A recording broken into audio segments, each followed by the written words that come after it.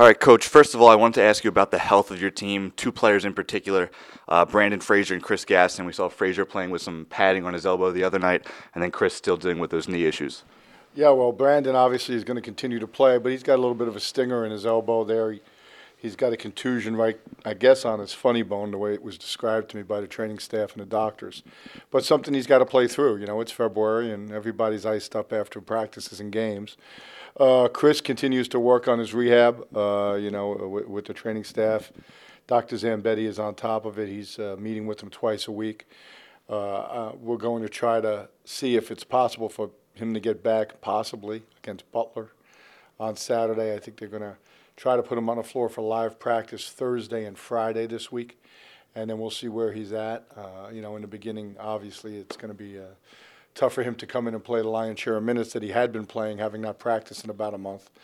But, we'll see what we can do with it. It really is a day-to-day, and once again, it's a decision that's going to be made by the doctors. And this is one of our email questions that we have that kind of goes along with that. If Chris's knee, if it doesn't get better, is it too late for a possible medical redshirt, or is that not even something you're considering right now? Yeah, no, it would be too late for that. The number of games he's played in and how deep into the season. We feel pretty confident he's going to get back. Chris is going to graduate in the spring. I think it's time for him to go play professional basketball.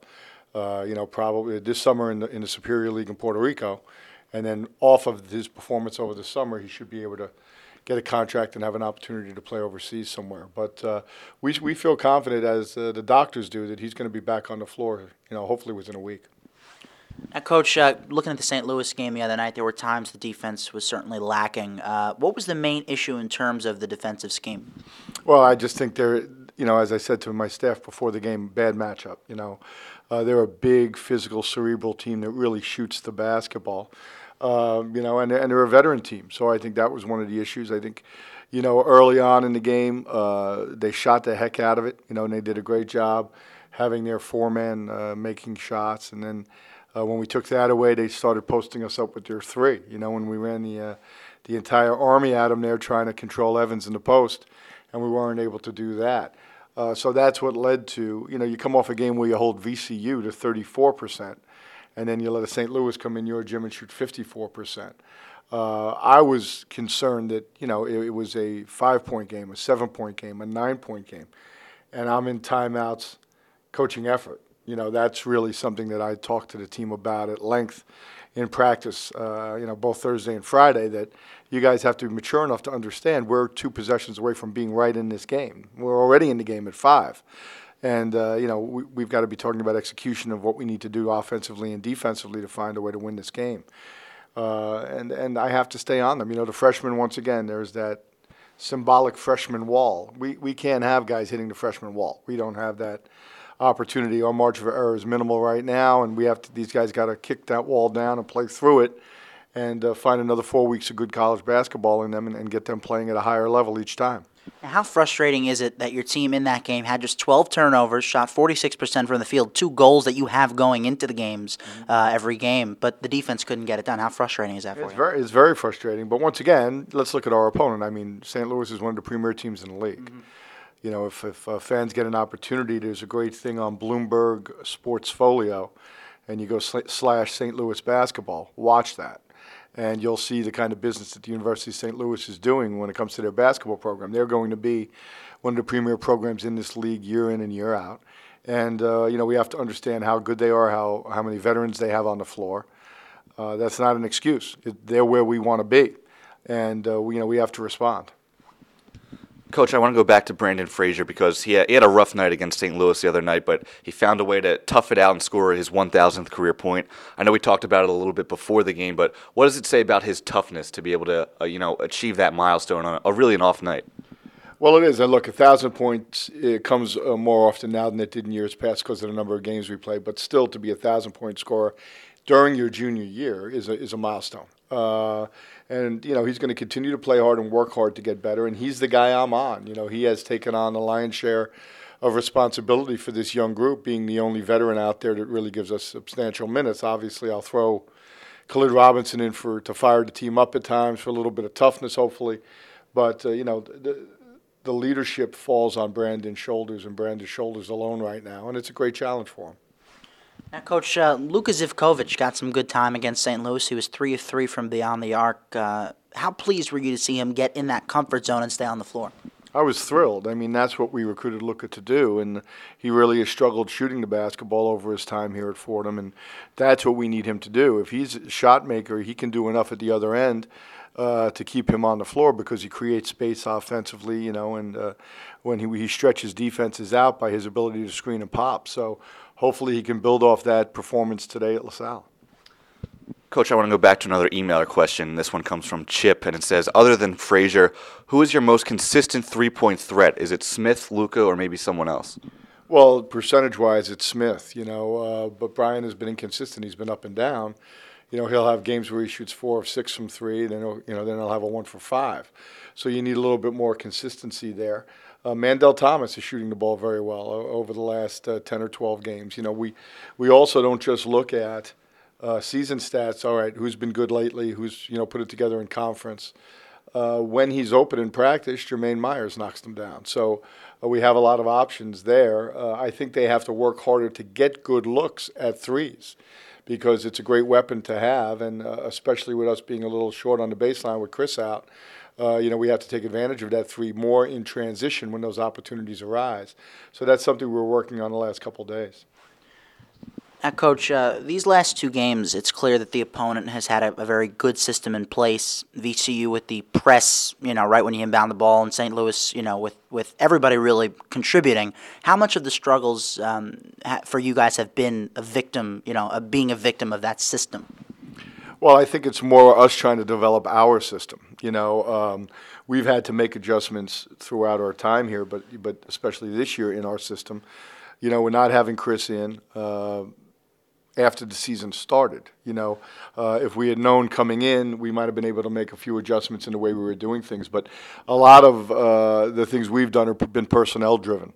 We're still trying to develop our big guys so they're consistent 9 in and 9 out, because I think as you look at Travion Leonard and Ryan Rooms and Ryan Canty, as we move forward, they are going to have good post presence.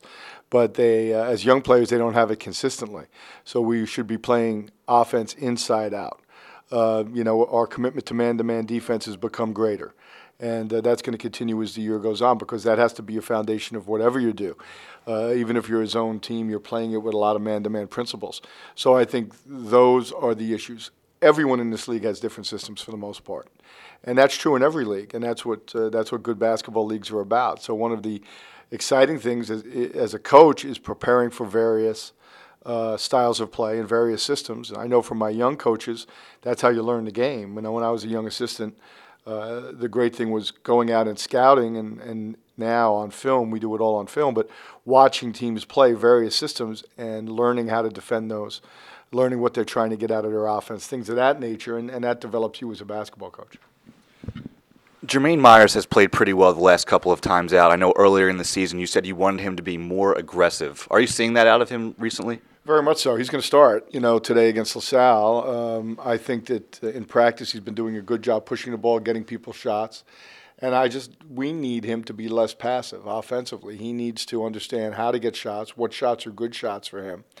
After he has explored during the course of a possession, getting other people's shots, and hopefully it'll free up Brandon being off the ball a little bit and Mandel being off the ball a little bit to free them up to score some more points. And following up on that, do you think that'll help Brandon Frazier, because he's a guy, as you said, he was off the ball at the beginning of the year, then he was the primary point guard. Do you think it'll help him out to get Jermaine back in there and in the starting lineup? Yeah, I think it gives him a blow during the course of some games. He'll obviously play still probably half the game with the ball in his hands. We have a long history of coaching combo guards. We believe in guard play. And once that ball's moving within our half-court offense, everyone's a point guard, because we're all using ball screens and reading those ball screens and trying to create havoc coming off them. So we have to get better at that, obviously. And I think by having, basically 2 point guards now in the game, and Mandel's close to becoming one of those classic guards that we've had, I think it'll make us better offensively. Coach, looking at the opponent today, LaSalle, they've had a huge year, big wins over VCU and Butler, but they're one of the teams you guys beat in the league last year at home. What was the key to that game, and how do you think it can carry over to today? Well, it's we always have all of our files from teams we've played probably for the last 10 years, and scouting reports, and we really didn't change a whole lot from what we did last year. Now, the question is, we've gone into every game with great game plans. Can you execute them? That's Right. it's you got to walk the walk, not just Seems talk the easy, talk. yeah. Exactly right. And what we did last year was they played small and we played big, and we were able to really pound the ball inside. And obviously Chris had a huge game against them last year, and he's not with us this year. But that doesn't mean one of our other baseline guys is going to need to have a big game if we're going to be able to stifle them and be able to beat them in their place. And they've had a really impressive season to this point. As Max said, back-to-back wins over Butler and VCU. Are you surprised to see them playing this well this year? No, not at all. First off, John Giannini and I are good friends. John was at Maine when I was at Hofstra in the America East. I've known him a long time. He's a very good basketball coach. The other thing is he's got a lot of interchangeable parts, and he has a lot of veteran players. They're a veteran team, a lot of upperclassmen, and a lot of players that have gotten a lot of minutes over their course of time as explorers. So I'm not shocked at all by it. I mean, they were a 20-win team last year, so I expected them to come in and have another big game.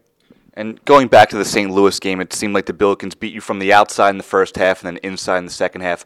What do you guys have to change up defensively in this game today? Well, it's a much different opponent. I would compare VCU's style of play a lot more to UMass, a lot more to St. Joe's than to St. Louis in the way that they go about running offense and what they're trying to get out of each trip offensively and defensively. So, hopefully we can hang around like we did in those two games and then find a way to win a game late in the game. Coach, there are only 8 games left on the schedule, and I'm curious, do you keep an eye on the conference standings at this point? Do you tell your guys, okay, we're in this position with this many games left, or do you just take it one game at a time? Well, both. The conference standings are constantly up in the locker room. They're adjusted daily. Sometimes a couple times during the course of the day when games are played earlier and late in the day. So I want them to know where we are. I want them to understand what we need to do to, in this case, move up the standings to get ourselves into the conference tournament and find that 12th spot. Right now it looks like it's going to be 5, if not 6 wins to get to that spot. And, Rhode Island, Duquesne, ourselves, and I believe St. Bonnie's right now are the teams that are fighting to try to find a way to get to 12. And that's going to be a key for us. But, yeah, I want them to do that. Now, as we prepare for each game, we don't talk about being 2 games ahead. We talk about, what do we have next? How are we going to go about handling LaSalle? We won't talk to them about Xavier. Now, my assistant who scouted Xavier has already been watching Xavier tape. But we're not going to discuss that with the team, and we'll start looking at Xavier tape probably on the bus ride home today. Now, Coach, we know about the road struggles this season. How do you approach it, against a team that you know this team can beat because you beat them at home last year? What extra do you really need to do when you're on the road against a team that you beat at home last year, especially without Chris? Yeah, well, it's just, look, on the road we always say, road wins are magic. It doesn't matter how good your team is. I had teams that won 26 games, and when we went on the road, we understood it was special. You have to be 10 points better. That's the other term we use a lot. You have to play 10 points better than an opponent to win on the road because you're probably not going to get a great whistle. And, 75% of the time in college basketball, the home team wins. So everyone's got to bring their A game, and that's what we're searching for. We prepare the same way for every game, home or away. We prepare this team the best way we know how. And then it's a matter of them being able to go out and perform when the lights come on. All right. Head coach Tom Pecora, thanks a lot as always, and best of luck today. Thanks, guys. It's always a pleasure.